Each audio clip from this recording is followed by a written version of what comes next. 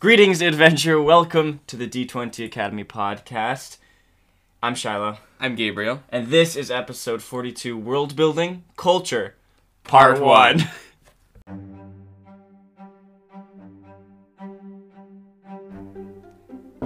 Hey guys, Gabe's back. Yeah, I am. Back again. Sorry about last week that we didn't do an episode. We were really busy and stuff, and it was hard for us to meet up and record. Just an unfortunate situation, so oops. But we're back. And better than and ever. Back in business. Baby, this is not this icon. This is the third episode of in our world building series. We're going to be breaking down the world building topic into several different subtopics and discussing them week by week. Month by month. Yeah. We're doing a world building episode every month. This week we're going to be going over the topic of culture. Yeah. So we did physical world, we did history. Now we're doing culture. You may see that it said part 1. That's because there's so much to talk about. I know that might sound surprising because I'm thinking a lot of you are probably American, so might be a bit of a confusing realization there. But there's a lot to go over on this topic. There's so much go. And we were thinking probably just 2 parts. It might be 3. Yeah, we were looking at all the things. Yeah, there's a lot of things to talk about. But anyway, this is the first part of culture. We have so much to talk about. Once again, if you want to keep up to date with what we're doing here on the podcast and other stuff we're doing at D20 Academy, that's cool. Follow us on Instagram at D20_Academy. And yes, we do have a Discord. Yes, we are not active on it currently. We do have ideas for the future. We don't know when things are going to come into play because we both have busy schedules and things are moving around constantly. But we are going to try and set some things up for the Discord when we do have more time. So if you do want to get into our Discord now, even before we start doing all the cool things we have planned, hit us up on Instagram with a DM asking to get in, or we do have a link hidden on our Anchor page. It might be a little bit hard to find. Yeah, it's somewhere on there. But yeah, also that's the easiest way if you want to get in touch with us, ask us questions, give any comments, concerns you have, suggestions for episodes, all that kind of stuff. The Discord server would probably be the best place for that. Yes. As well. Also, talking with other people who also like the podcast and stuff who are in there as well. But without further ado, let's get into the episode. All right. World building. We're back again. So like Gabe mentioned, in these world building episodes, we break down the main topic, which is culture, into smaller subtopics, and then we discuss each of those. Yep, we're putting the Legos into Legolas. World building, as we all know, is a long, detailed, and tedious process. Why do I say process and not process? Process. It's like the one word in my language which I say with an accent. So we also want you, we want to make this as digestible as possible. Letting you guys know what you should prioritize when you're world building all this stuff, because so much goes into it, right? Into world building. So part of the process is going through lists of questions that help you give answers to parts of your world, give answers to the questions of your world to help make it more fleshed out and more real. So that's a lot of what we're going to be doing here today and throughout the rest of the series. Our subtopics today, in order, are general culture, general things about culture, things that describe it, the philosophy of the culture, or philosophies, religions, language, leadership, and human rights. Yeah. Human rights, of course, is a lenient term because in your world, you don't just have humans. Yes. If you're assuming you're building some sort of fantasy world, you might just... Being rights. Elf rights. But anywho, yeah, so that's what we're going over. So let's just go. We have so much to talk about today, so let's just get into the news. Yeah. So general culture, just real quick. So culture, obviously, we're talking about how there's so much into it. What kind of is culture defined for you? Culture is how you can distill a group of people, a group of connected people. What are their distilled attributes? What binds them all together and makes them a group of people who work together? What are the things that they generally, universally believe in, do, think about, and what are the rules that they follow as a group of people that kind of make them a culture. Like, what do they generally love? What do they hate? The things that you can bind people together with. Yeah, I think, because in my mind there's two sides of world building. There's the parts of the world that are, like, intrinsic to the world if no people live there. And then there is the world with people in it. So, like, the physical world, mountains, valleys, the creation of the world, the gods, all that kind of stuff, that is all physical world stuff, kind of what we've talked about already. And then the other side is all the things that have to do with people, society, culture, anything that is people. I can't say humans because we're talking about fantasy world, but people, influence, architecture, customs, food, all that kind of stuff. That's all has to do. That's all in culture, in my mind. And of course, there are so many things that fit into that, which is why our culture is going to take multiple parts in these world building episodes, because there's so much to talk about. Yes, and as always, not all of these questions we're going to be asking, all of these things we're going to be over they might not all be important for the culture that you're trying to build, the specific culture you're trying to build. They're just general things that most cultures have that help define a culture. That being said, the things we're going to be talking about today are pretty much universally there throughout all cultures. Yeah. The ones we're talking, the subtopics that we chose today are kind of more of the foundational cultural things. Yes. On the second or possibly third part, we're going to get into more detailed cultural things, like the way people greet each other and fashion and like more things like this. But the stuff we're talking about is more general foundational cultural things. I should also say, this episode's probably going to take about an hour. Yeah. I'm assuming. Then the next one's probably going to take about an hour. In total, culture is going to take hours. We're going to talk about culture and pose these questions and stuff. The thing is, we're talking as if it's one culture. But you may have to, for your world, most likely, design multiple different cultures. Go through all of these points with all these different cultures. So, while we're talking about these things, you want to be thinking about, and we'll also help out, what is just the most important things? Without getting into too detailed, what should you just get down? Because if you're making even just 4 cultures, different cultures for your world, 4 different groups of people, then then going through for each of them, their philosophy, their religion, their fashion, their food, all that stuff. What should you just what's important that you should get down and what do you not need to? Because that's so much work. Yeah. Okay, so general culture stuff. Question we have here is, how is culture preserved in your world? That's I think that's super, that's one of the foundational things that have to do with culture, which also kind of has to do with politics a little bit, which is traditionalists versus progressives, conservatives in the sense that someone who's trying to conserve something, liberals in the sense that a group of people who's trying to liberate from things, also in the sense of kind of progress. That kind of thing is very intrinsic to humans. Yes. And society.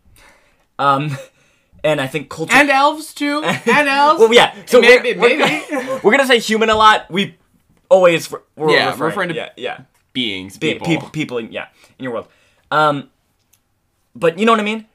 How is culture preserved, tradition, things like that, and then when does it progress and evolve? There's also going to be a power balance there in culture.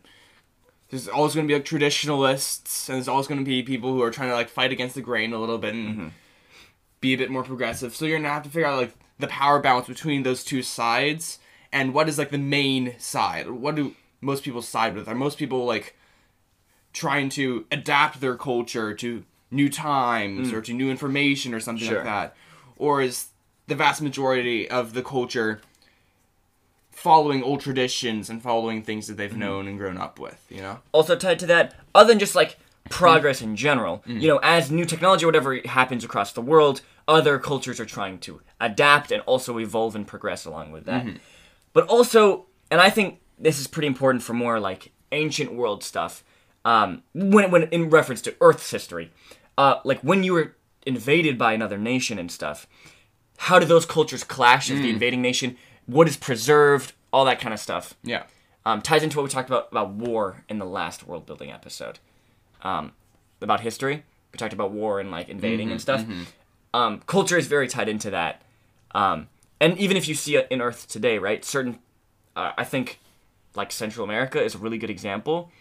Obviously, Spanish is the language there, and Spanish is not was not the native language to that area because they were taken over by the Spaniards. Yes. A long time ago. So like that kind of thing, and then how does it connect to today's world? All that kind of stuff.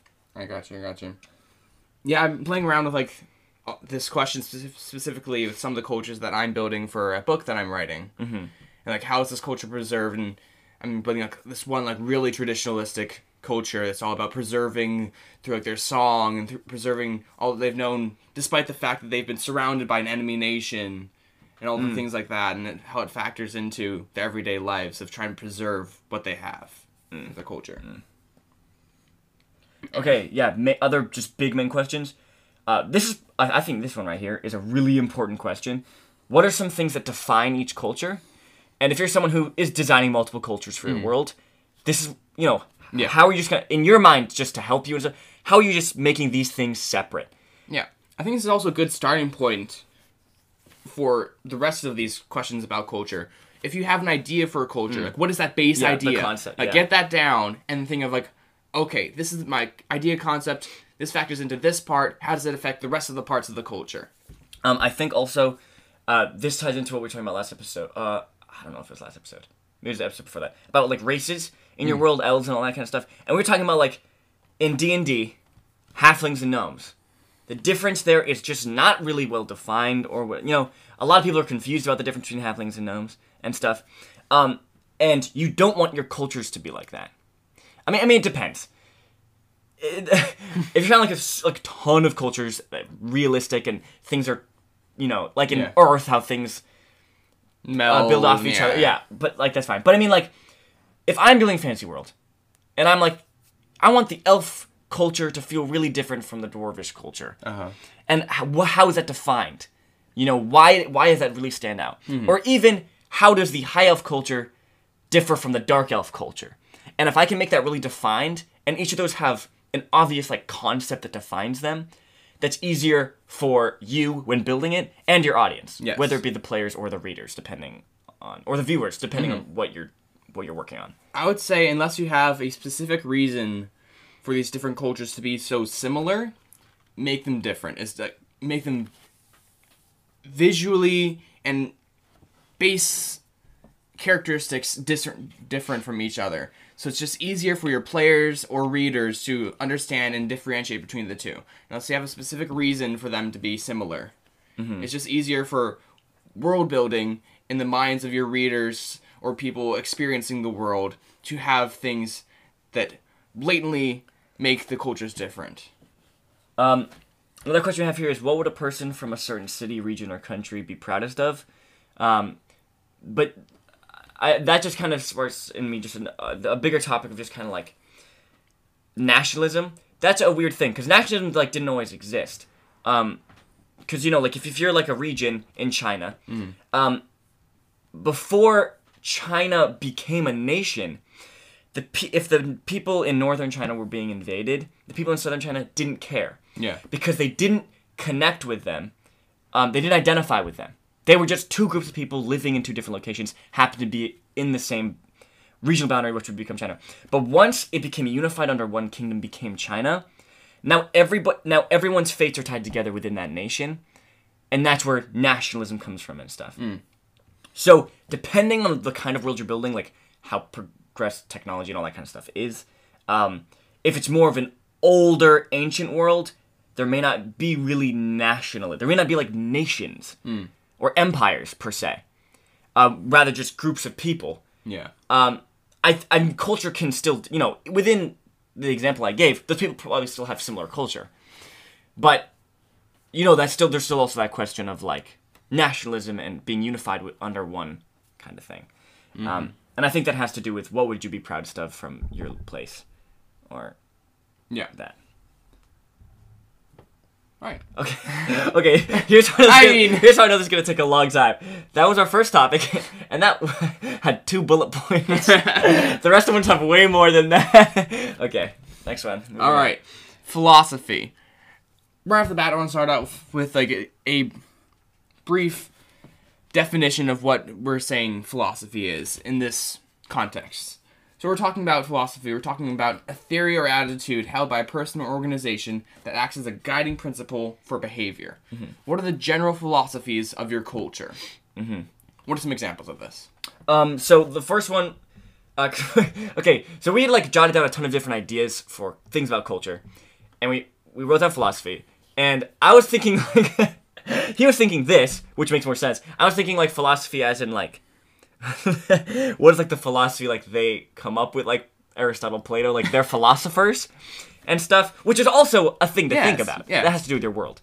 The kind of philosophies they believe and stuff. Though that's not as important as that. I think this makes more sense. Anyway, when he explained this to me, this kind of philosophy, the culture's philosophy, the first thing I thought of was manifest destiny for the United States. The philosophy held by the U.S.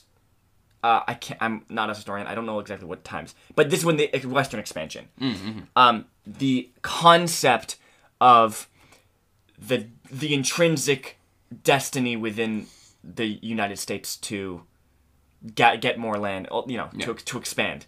And you were also talking about like South Korea. Yeah. A lot of people don't necessarily care, but I know about South Korea. So South Korea has this kind of philosophy around... We love South Korea, by the way.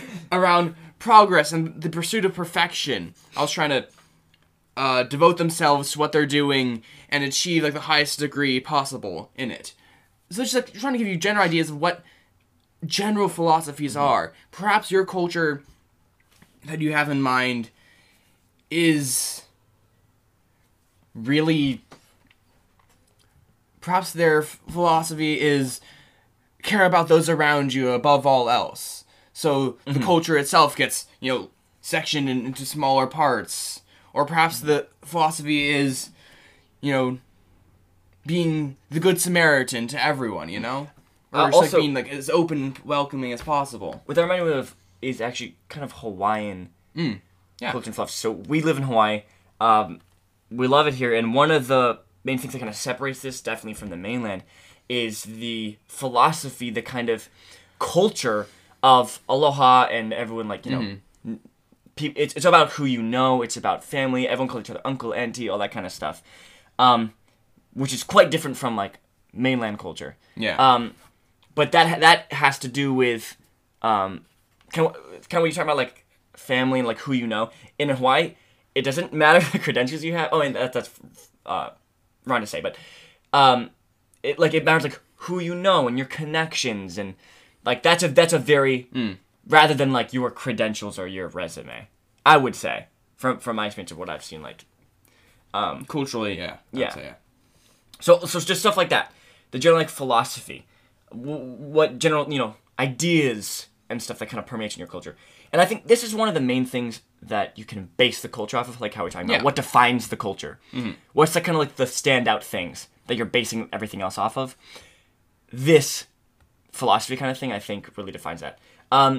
So for the book I'm working on, we're both working on books right now, the world is based very much on wealth.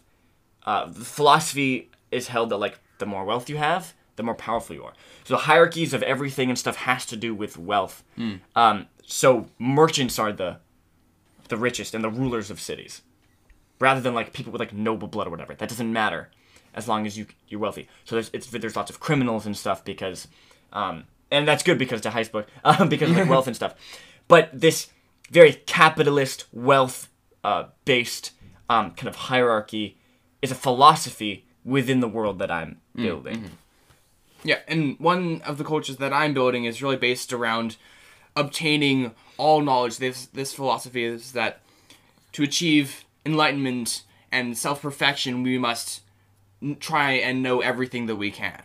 So the way that they achieve that, the way that they pursue that philosophy is by taking over everything that they can and gaining access to all that knowledge and condensing it and compiling it all into one place so that they can study it and try and know everything. And there's reasons for that behind the scenes. Right. I think for you and your story, like, philosophy matters a lot because your story has to do with looking at a couple different cultures and systems of ideas and religious values and stuff. Ideologies. And stuff like that, right? That's kind of like a big part of your story. Yes. So I think philosophy kind of matters a lot to what you're talking about. Is there anything else we should say on this? Because we got some fatties coming up. We got some. We do. Just because we didn't spend necessarily a lot of time on this one doesn't mean it's important. It's a really important thing, and it's especially nice to have that down before you go into the rest of your culture. And if you're pulling from classic fantasy tropes, the philosophies are there. Yes. If you look at elves, I mean, totally depends on like what you're looking at. But kind of classicer fantasy elves are like magic and art usually. Have a lot to do with the philosophy. Also, because in most worlds they live like a long time, so they can perfect themselves to art and music and all that stuff. If you look at like Tolkien elves and like Pathfinder elves, and like for dwarves, it's like craftsmanship. That's a big part of the philosophy and like classical dwarven culture. Yeah. Smithing and all that kind of stuff. Also, their culture is very clan, familial based, so they're they are hard to trust outsiders, all that kind of stuff. Yeah. Also has to do with the philosophy. Okay. Next one. This is the big boy. This is probably the biggest one we're going to talk about. Religion. Yes. Worldview. Okay. So here's why this is such an interesting thing. Definitely when it comes to building fictional fantasy worlds. Fantasy worlds specifically. It comes down to the question of ambiguous religion, and we didn't have we couldn't think of a better way to call this off the top of our heads. Greek/Forgotten Realms religion. Okay, so here's what we mean by this. Ambiguous religion is Earth. So there are multiple different religions who believe different things in different gods. And technically, there's no like one true religion. There's no like everyone agrees this is the god. Yeah. Right? Versus Greek mythology, which a lot of fantasy world religion, which is an established like pantheon of gods. Like they believe that everyone believes that they exist. They might like worship them in different ways, necessarily worship different ones, but they've established gods. They all believe that they exist. Perhaps they're like influencing the world. Yeah. Like everyone knows gods exist. They're real. So like in a world based on like that's very similar to like Greece or whatever.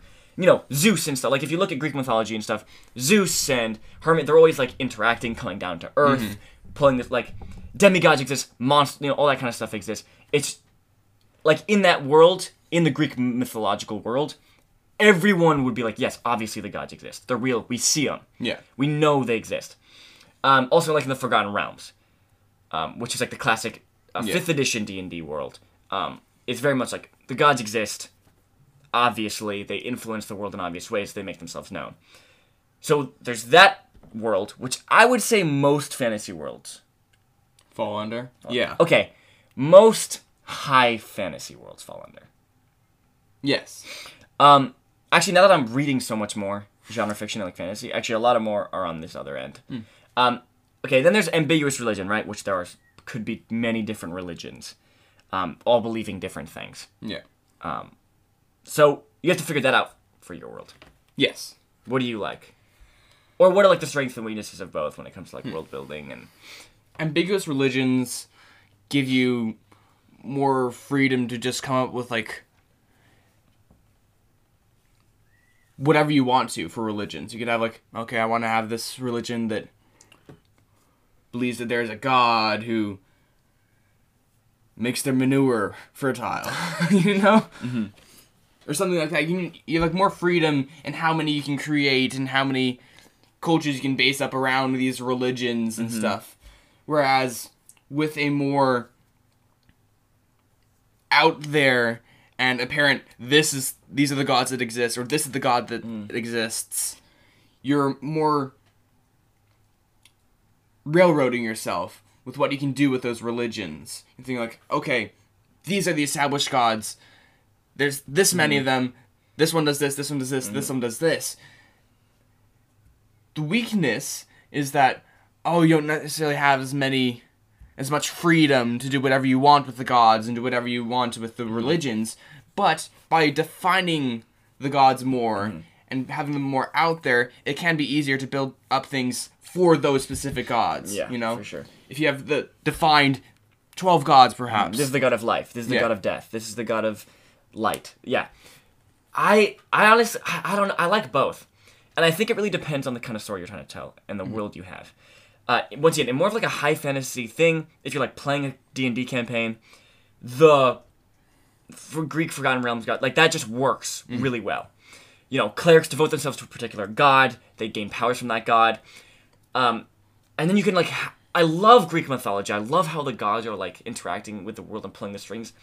Like, I love that so much. Like the Odyssey, the Iliad, both those. I read them last year.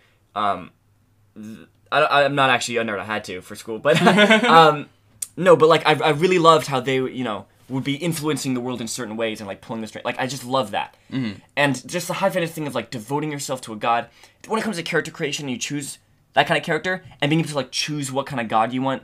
I think that's really cool. I really like that a lot. Yeah, I really agree that I think it fits high fantasy because it fits like kind of like the theme of high fantasy of the magic in the world is out there and accessible and powerful and all of that is like it's up front. The magic is up front. And like having the gods up front as well is like, of course, like the magic is so apparent and widespread. The gods are so powerful and visible and widespread.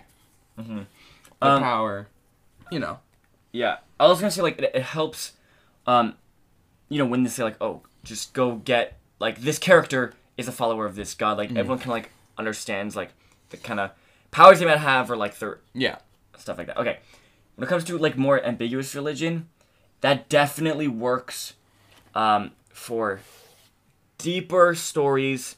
I think grimdark works better in like kind of grimdark things where you don't like supernatural stuff isn't as prevalent in your world. For example, the world I'm building for my story, my book, has ambiguous religion. There is one main religion that is like spread throughout the world, but it's not like fully proven. The gods that they talk about don't like show themselves. Like it's not really, you can't really, say that like that's real and stuff. And it works for kind of the criminal. Also, one of the characters' whole arcs has to do with religion, and they're figuring out what they believe and their morality, and can they believe in a religion but deny the church and all this kind of stuff. So that fits well with that, and I like those deep things, presenting those kinds of themes about morality and belief and ideologies and theology. I really like that. Brandon Sanderson has that in a lot of his stories, and I really, really like it. Exploring those religion things. In his first book he published, Elantris. It's really cool because the whole story takes place in one city, but they talk a lot about international things and the other countries and stuff, and characters from these other nations are coming to this city, and kind of the events that happen in this one city affect the rest of the world, basically. But a lot of what's going on has to do with religion. What this nation is trying to, like, religion is one of the most powerful tools one of these nations has to taking over other, when they convert a whole other nation, it's so much easier for them to conquer it. And, so not only is this religion super tied into politics in that world, just they talk about the different belief systems of the different religions and stuff, and I love it. I love that. I like both. Yeah. It totally depends on what kind of world you're building. All right, next. Are there atheists in your world? People who either deny the existence or deny to worship the gods or God or whatever, powerful beings. Yeah. Are there people who resist the general flow of culture? Is that the general flow of culture? To deny worshiping the gods or to deny the existence of gods? How does that exist in your world? What is it like? Is it like Earth where there's, so many different religions, it's really ambiguous, and the atheists are kind of like, I just don't want to be a part of that, or I don't believe in any specific thing. I don't believe in it. Or is it like, I know these gods exist, but I don't agree with anything that they say or anything that they stand for. Mm-hmm. I work against the gods, or I deny, fate and stuff. Yeah, things like that. Yeah, like in the world where like Greeks are, not Greeks, like a Greek mythological world where the gods are obvious. Mm-hmm. They're there. An atheist is more someone, who you were saying, just like denies the gods. Mm-hmm. They don't want to worship them or like whatever. Whereas in an ambiguous thing, it's someone who say, I don't believe in any. Of course, if you want to get really deep and theological about it and stuff, in a way they do have to believe in something as well. And I don't want to get into it, but I find it super interesting and stuff. But like, yeah. Okay, so once you figure out if it's ambiguous or this other kind, which you don't have a name for, pantheon religion. We have a pantheon. Yeah, I can't even. Yeah. We have some questions. 1, how do people worship in your world? This can either be really simple, really complicated, really normal, or really weird, depending on how you want to do it. You could have people worship just by, traditional things that you think about when people worship in our Earth. You can have them like, they pray, they kneel down and say things to their God, they abstain from this, from their God. They fast, stuff like that. Or perhaps it's like, these people cut off their limbs for their God and offer it up on a brazen of fire, Yeah. Or it could be, they perform some sort of dance to please their God, or they do this task, pursue this objective. Like the one I was talking about earlier, they're pursuing their objective of obtaining all knowledge because they believe that the God of knowledge has tasked them, that nation, those people, with finding all the knowledge and pursuing him. And it's just so cool how, like, all the things we're talking about are, like, melding together. Religion and philosophy. Same if we look back in history with, like, the Crusades and stuff, right? The religion influenced the philosophy of that part of the world. And similar to your thing, they're trying to conquer the world to gain all the knowledge. Same kind of thing. When and where do people worship? Yes. This is also something that you can draw from our normal, natural world for. Some people worship in synagogues.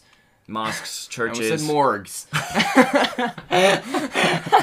Mosques, that's the word I was looking for. Maybe that's super sick. Maybe. What if your fantasy religion worships in morgues? It could have something to do with, like, death and stuff. Like, that's dope. Perhaps they worship in people's homes or in hiding because they're being persecuted, or do they walk out on the streets singing praises to their gods all day long? Also, not just where, but when also. Like, is there a particular time or whatever, day in the year, anything? I don't know if we have something, like you're saying, like, I don't know if we had it written down specifically there, but, like, is there, like, a holy day of, like, the week or month or time period? Yeah. Is there a special day in the year where, like, they devote that day to their god or something like that? Yeah, Christianity is a really good example because we have Christmas and Easter, right? These are, like, holidays that have to do with the religion. Yes. And then we also, so those are, like, single days, and then we have, like, periods, like Lent. Is that religious? I'm not actually sure if that's religious. I think it's something... Not Lent. I don't think I meant to say that. The fasting. Like, at the beginning of the year, like, fasting. It came from... I'm pretty sure Lent comes from... Yeah, it comes from... Catholicism or something, anyway, but just, like, because there's, like, periods of time of, like, when they're fasting. Or, like, if you look at Islam, kind of pilgrimages to, like, Mecca and stuff. I don't know a lot about religions. So I don't want to say anything that's, like, like wrong. The thing is, like, they always pray towards Mecca. Yeah. Yeah. Okay, who are the major and minor gods that people worship? Is it a... I can't... That one. What is it called? When there's multiple gods or one god. Why can't I think of it? Polytheism. Polytheism, monotheism. Yes. yeah, so figure that out, and then are there, like, major gods, minor gods? Yes.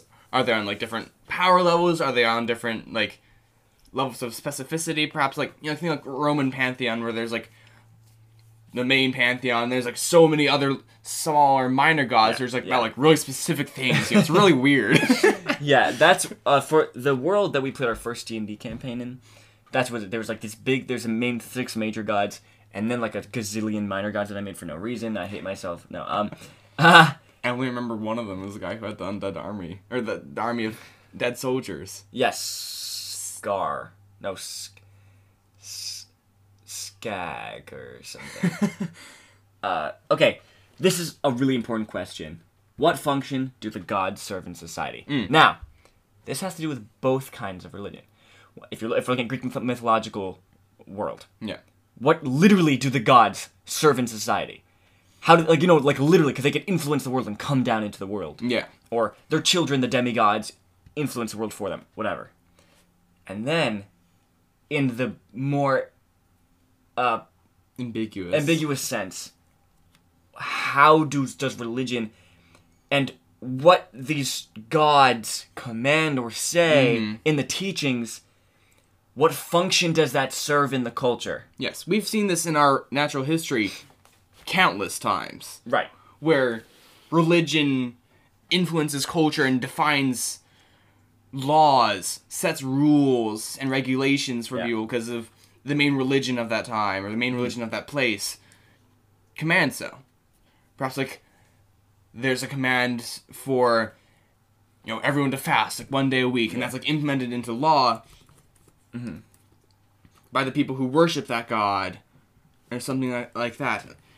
And I think what you were saying earlier about, like, Lent is something that started off as a religious tradition and transitioned into just a more cultural thing, that abstaining from something for a period of time.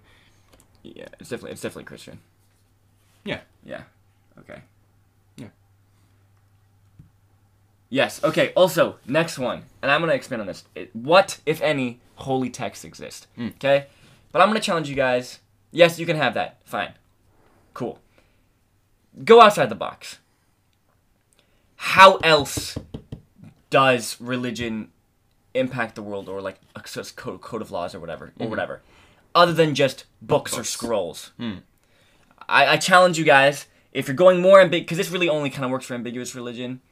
I mean, I kind of just work for the other one. Yeah. But, like, the gods might as well just come down and just tell you. But, I mean, there are, like, tenets. I know, but I guess there are, like, tenets for the Church of Saren Ray or whatever. But, you know, for more ambiguous religion, like, all you have are texts or whatever. But I'm going to challenge the listeners, if you're doing world building, what other ways, other than the written word, can these same things get across? First thing comes to mind would be, like, art, you know? Like, perhaps the rules are expressed through paintings that the god had commissioned their followers to do. Or perhaps it's in a monument that they built, or something like that. Dude, I just thought of the craziest thing. Okay. So what if, in more of an ambiguous religion world or whatever, the prophet, the guy who started it, had a vision from his god, and who, like, controlled his hand, and he painted the end of the world. And that painting, depicting the end of the world, is, like, the Bible of the religion. It is the thing. And the art, that's really cool. I haven't thought of that. That's really cool. One last thing was, like, dancing. Perhaps, like, what you were saying, like, the god, like, took control of, like, the original prophet and, like, orchestrated, like, this dance that people are interpreting in different ways, and it's, like, that's so spread cool. down, like, through, like, and I also you know? love that, same with the real world thing, when it comes to translation. With this art piece, or whatever, has it been changed or altered throughout history within different denominations? Is it depicted differently? This dance, this art, whatever it is? Yeah. Has there been parts, like, cut out or added for... Exactly. That's juicy. Yeah. So, not just holy texts, but in the sense of what holy texts serve as, their purpose in a religion, that kind of thing.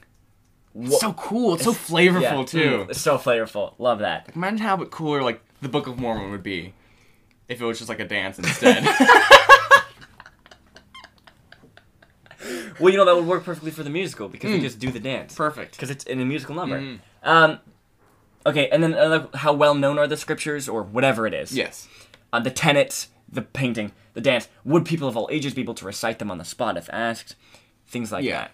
That factors a lot into how integrated is your religion with your culture, Mm-hmm.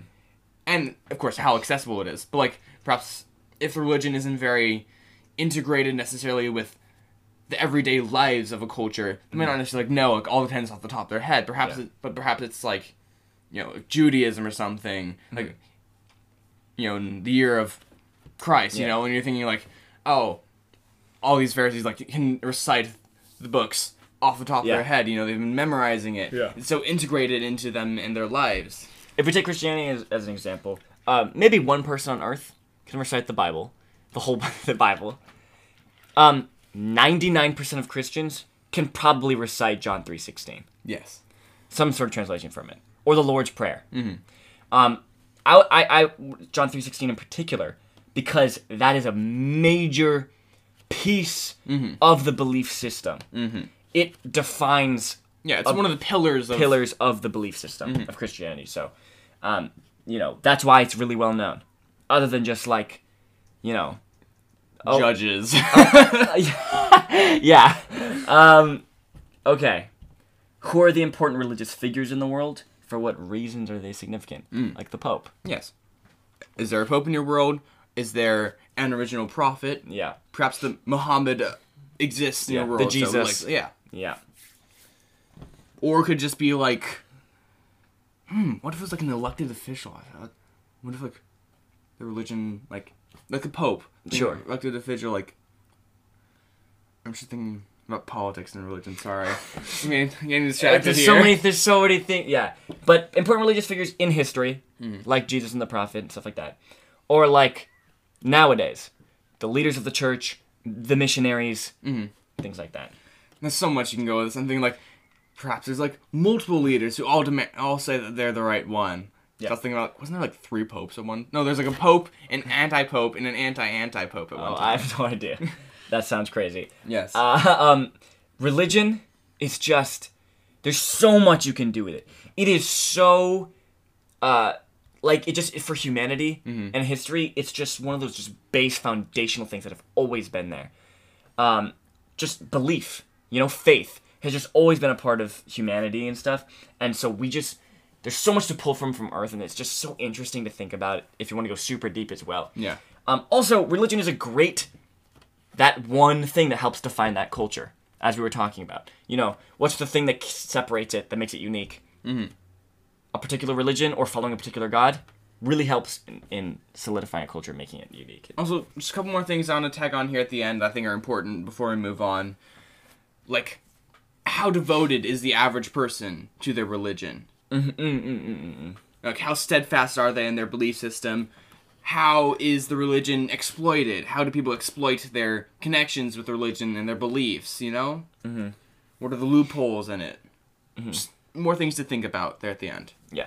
I think this is such a big topic and there's deep you can go. Honestly, just research religion and stuff. Yeah. There's so much interesting things you can find. Okay. Oh, this is really important for the world. Language. Linguini. Okay, main question. How many languages exist in your world? And okay, so some of these questions we're taking off of a world-building template prompt thing that we found. Mm-hmm. I can't cite it right now. I don't recall what it's from. I should probably. It's like a mix and mash of our own questions, other questions we found from other places.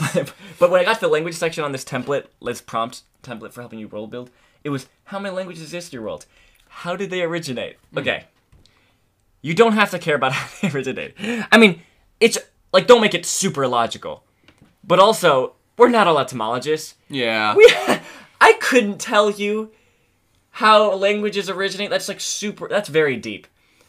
If you care about that and that's something you love a lot, by all means, it would really enhance your world, and that could be something that really makes your world really cool. Yeah.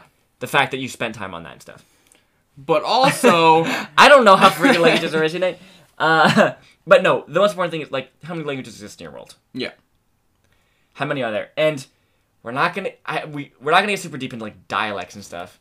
Because you, for your first world go-through, probably shouldn't be going into, like... And if, like, you're someone who does care about that, there's better resources than us out there to figure out how to design a language. No, Tolkien. Yeah. Yeah. If you really want to care about language, and look, Tolkien is the perfect example. He built a language from scratch, a fantasy language from scratch. It tied into the culture of the elves that he was building. There's dialects of it. What a man. Yeah, it's crazy. Grandfather Tolkien is the best. But yeah, language is super important. In like classic fantasy, it's like elvish, dwarvish, but you could go more realistic, which comes from like regional places or yeah. And then, like, is there, like, a common language in your world? Like, is there one language that is pretty much universally spoken? It's very general and widespread. A lot of people know it. In D&D, it's called common. It's very common. That's why it's called common. In Star Wars, it's called basic. Because it's the basic language. And on Earth, it's called math. Right? Right, so English would be the example. Yes. English is... Even though it's not the most spoken word, but it's the most, like, widespread. It's an international language. Yes. Other than art. No, other than math. Other than music. Is there a universal language, right? Okay. This factors into, like, communicating between different nations, different peoples. It can be an important thing to establish that there is a general common language. Yes. Okay, how do the names differ in each region? Okay, so for language is interesting. I don't have a ton of experience really working on languages and stuff. I've never like tried to design my own language or anything because I don't know any. I literally only know English. I've like taken Spanish and Japanese, but like I tried to make one once. I was like 10. Yeah, it's like impossible. It's like impossible.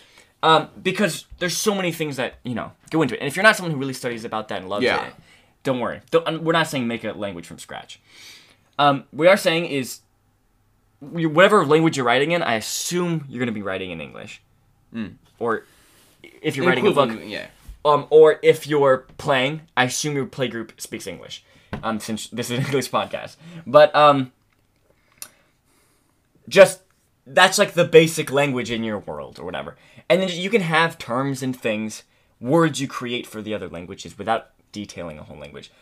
But for me, in my fantasy worlds and things I've written and stuff, when I'm basing just a language for like names or for titles of places, I pull from real world things. Yeah. I go, what is the culture that I'm doing the language for? What am I kind of basing it off of? What is it kind of similar to? And I look at that language, the prefixes and suffixes of that language and stuff, and like try to figure out what that is. So for our first campaign, the evil big race was the Zenthari, and they were based on the Egyptians. So their names and everything was very based on and they're Egyptian. purple. They're not purple. But like the characters' names were like Mofdet, Nephtes. Those are the names of the characters, which is very Egyptian. Yeah. One thing that we tried to do for a world that we started to make, and that you are now trying to complete, is that we were like trying to mix and mash suffixes and prefixes of straight different languages from Earth. Yeah. Which is a great idea to try and take things like, okay, like, I like the idea, I like this sound from this language, and that kind of like phrasing of a word, And try and like mix and mash and create your own unique names and titles and things like that. I love like making like it's so cool when you find a cool one, when you find an interesting name. We were mixing Scottish and Irish, I believe. It was Scandinavian. Yeah, it was like some sort of Old Norse language. Yeah, and Irish. I want to say Irish. Yes. Because it was like fetter. Yeah, and all that kind of stuff. Fetterdale, all that kind of stuff. Fetterdale. But one thing to say is that, we're not language buffs or whatever. But in like mixing and matching and stuff, different languages use different intonation patterns and all that kind of stuff. So make sure that even if you're mixing and matching prefixes and suffixes and stuff, that you are creating something that also just like has its own. Yeah. because otherwise it sounds really weird and stuff. Okay. What are common sayings, idioms, insults? The untranslatable words that only a certain group of people would understand. A good example is like the entire German language. They have so many words that have meanings that we can only describe with full sentences. Like it in loosely English. translates in English to Yes. Yeah. So anything like that. Also, even if everyone speaks kind of this common language or whatever, because that's just easiest for the thing you're working on. Are there, other phrases and stuff that people may say in different languages, like on Earth? We live in Hawaii, so a lot of people say Hawaiian words. Aloha, mahalo, all that kind of stuff. Also, a lot of Japanese people here, so a lot of people also say Japanese phrases. Yeah. Konnichiwa, arigato, all that kind of stuff. Konnichiwa. Also, a lot of people here love anime. So Weebs. Yeah, we say things like from French, like bon appetit, like... Yeah. Exactly. Of course, we Americify it, like bon appetit. Yeah. But Bon appetit. do cultures who have a specific language, do they pull like phrases and things like that from other languages? And do they adapt it to their own language? Yeah, which is totally how Earth works. And if you're someone who basically only speaks English like us, just English is a really good example. Look at different words in English that are not super taken from certain things. And also, in your world, if you come across a dwarf or whatever, they're going to be speaking common, but they may say an exclamation, an insult in Dwarvish. Yeah. In the Hobbit films, there's a great moment where Thorin is getting questioned by Thranduil, which is the Elven King, and they're just talking in English, like the common tongue. And then he's like, "You can go you and all your kin," which is a Dwarvish term, which means. No, actually, you have to go figure that out. You're gonna go figure that out, and that's your homework assignment. But it's so fun to make up these phrases, and it adds to the color and diversity and, complexity of your world. To have these phrases, perhaps from a different language that isn't the common language, or perhaps it's, a specific phrase that means this specific thing. To have catchphrases and idioms and things like that is so cool to me. Yeah. I love it. Yeah. Okay, even just beyond different languages, what are common sayings in a language? This is actually enhances world building times a million. This is what I've discovered. Going back to Brandon Sanderson, the god himself. I've been reading lots of his books recently. And one of the main things he does is he has people say phrases, usually curses, that fit in that world. Perfect example. Mistborn. In the Mistborn, in the first book at least. Actually, anyway. There's the king of the whole empire. The Lord Ruler. He is, basically the god. He's really powerful. And he has a whole church around him. So he's basically God. And people swear on gods. So in those books, people go, Lord Ruler. As a curse. And other things. Yeah, it just, are based on... It's just... And it's so good because it's something that's familiar to us, to have these phrases that people know about that refer to things in our culture or things we know about or things that we like or dislike, these phrases that are ingrained in our culture and swears. It just adds so much color into the black and white world they might have in your head. To have these things that are realistic and draw the reader in, make the reader feel like they're more of an actual person in that world. Yeah, it's hard. It really just does influence. It enhances the world building just so much. Okay, we gotta move on. We have oh my gosh, we have so much more to talk about, and we're almost at an hour. Okay, accents. What does an accent say about a person? Not only place of origin, but also level of education. Growing up on the streets, they may have slang. Yeah. Within a certain language, there are going to be different accents. Good example of this is, England, I think a couple hundred years ago, it was Cockney. Or, a higher, more posh British accent. Yeah. Also, for some reason, all the elves always have posh British accents, and all the orcs always have Cockney accents. Can someone please explain that to me? Okay, you know what I mean? Yeah. That's so true. I think it's something that's ingrained in our culture. Just to think of it that way. Yeah, I mean, probably just because of Lord of the Rings movies. Okay. Leadership. I actually don't even know if we can get to this. Honestly, at this, we've been recording for 52 minutes. Okay, you know what? We're not going to talk about politics, because this is like a... Yeah. Politics is a big one. We might have to wait for our next episode for that one. Oh, boy. We have... Okay, yeah. So, like, you can see, there's so many things to talk about in culture. Okay. Real quick. We're going to do this at the end of every world-building episode because it's very important. What is the number one world-building question? How does this affect the other aspects of my world? How does this change that I make? How does this addition that I add?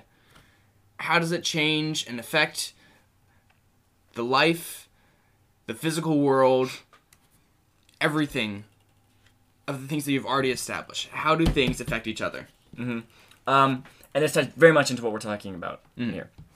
Yes. We're talking about the whole episode. Religion. How does this belief system affect how people act, the boundaries of nation? Like, it can... Yes. Economies. Yeah. You know, like, politics in your house has a affect the common household, schools, education. Yeah. How does everything this affect other places? Like, if we take this kind of culture example, we take, let's just say we have this, I have my map, and I want to put a nation or a city right here. Where it is affects the aspects of that culture and stuff. Yes.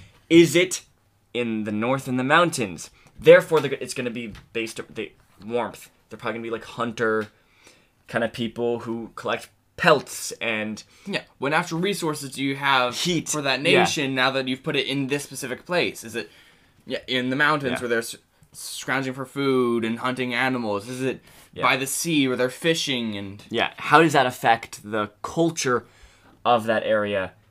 Oh boy, there's so many things to talk about. Yeah, dude, there's so many... But I'm so excited because all these things can... Hopefully you've gotten ideas sparked and stuff for your own. And something I want to add on to the end of this episode and all the other world-building episodes going forward is figuring out what matters the most for what you're trying to do. What matters the most in your culture that you're trying to build? Is it their religion? Is it their general base philosophy? Is it their politics? Their money? Figure out what matters the most in the context of your world, your culture, your kingdom, your city, your town, your house that you're trying to build. Figure out if you want to have a world that is this way. What are the important things to make it that? If I want a world that is struggling with wars and racism on all sides, what are the important things for me to establish in that world? And where should I devote the most time to? Yeah. That's really important. Okay, any final thoughts? Anything else? I mean, we've said so much. We have. Oh, you're probably sick of us by now. I already want to do the next one because I'm just thinking of other things now that we can talk about. We have so much more to talk about in culture, such as customs and food and fashion, architecture, all that kind of stuff. A lot to look forward to. I think what we were going to talk about today, which was leadership and human rights and kind of stuff like that, I think we're going to move that to more of a settlements-based world-building episode that has separated from culture, that has to do with government, economy, something like that. That has to do with more like the city or whatever. I think that's a little separated from culture. So, other aspects of culture, food, all that kind of stuff, we'll talk about next, part 2, and then I think we'll get into government, economy, stuff that has to do with like settlements. All right. Okay, guys, that brings us to the end of today's episode. Thank you so much for listening. Yep. Sorry for the week break and the week I was missing. Getting back on it here. We're getting back on it here. We have so many cool things we want to do for the rest of the podcast. Other bonus episodes and stuff we're working on. Yes. Once again, if you want to keep up with us, follow us on Instagram at D20_Academy. Join the Discord. Also, if you can get in contact with us through the Discord and D20 Academy, we want to know your opinion. Would you guys like to hear an actual play? A monthly, probably. Not weekly. I mean, I don't know how. Maybe a bit ambitious. I don't know how frequently we can get this, but an actual play of some sort of RPG for us to record our sessions and stuff. If that's something that you're interested in. Probably we couldn't do our main ones that we do on Sunday. But if there's a great game called Ironsworn. It's a RPG that doesn't require a GM. So me and Gabe we've played that multiple times before. It's really cool. Would you like to see something like that? Yeah. An actual play series, become a part of D20 Academy. Us kind of putting to work the things that we're talking about, stuff like that. Exactly. Yeah, I think it'd be a really great idea. Give us some feedback. And as always, in the Discord server, we have channels set up for feedback and suggestions and questions about the podcast, about RPGs, about D&D in specific, storytelling and all of that. We've got places for you to ask questions there if you ever have anything. Also, we do want to, speaking of actual plays, maybe do games in the Discord? Yeah, we're thinking about that as an idea to have an occasional game that we run with people who were in the Discord and want to participate. Yeah. Okay, so thanks so much for listening. Next episode, player characters. We're going to be talking about backstories and role-playing and... yeah, all the things you need to know to be a PC. Yeah, I'm really excited for that one. I don't have a ton of knowledge on that, so I'm glad Gabe is here, who's been playing for years. But yeah, so I'm excited for that one. That's going to be next week's episode. But thank you so much for listening. Yeah. And don't play a Mystic.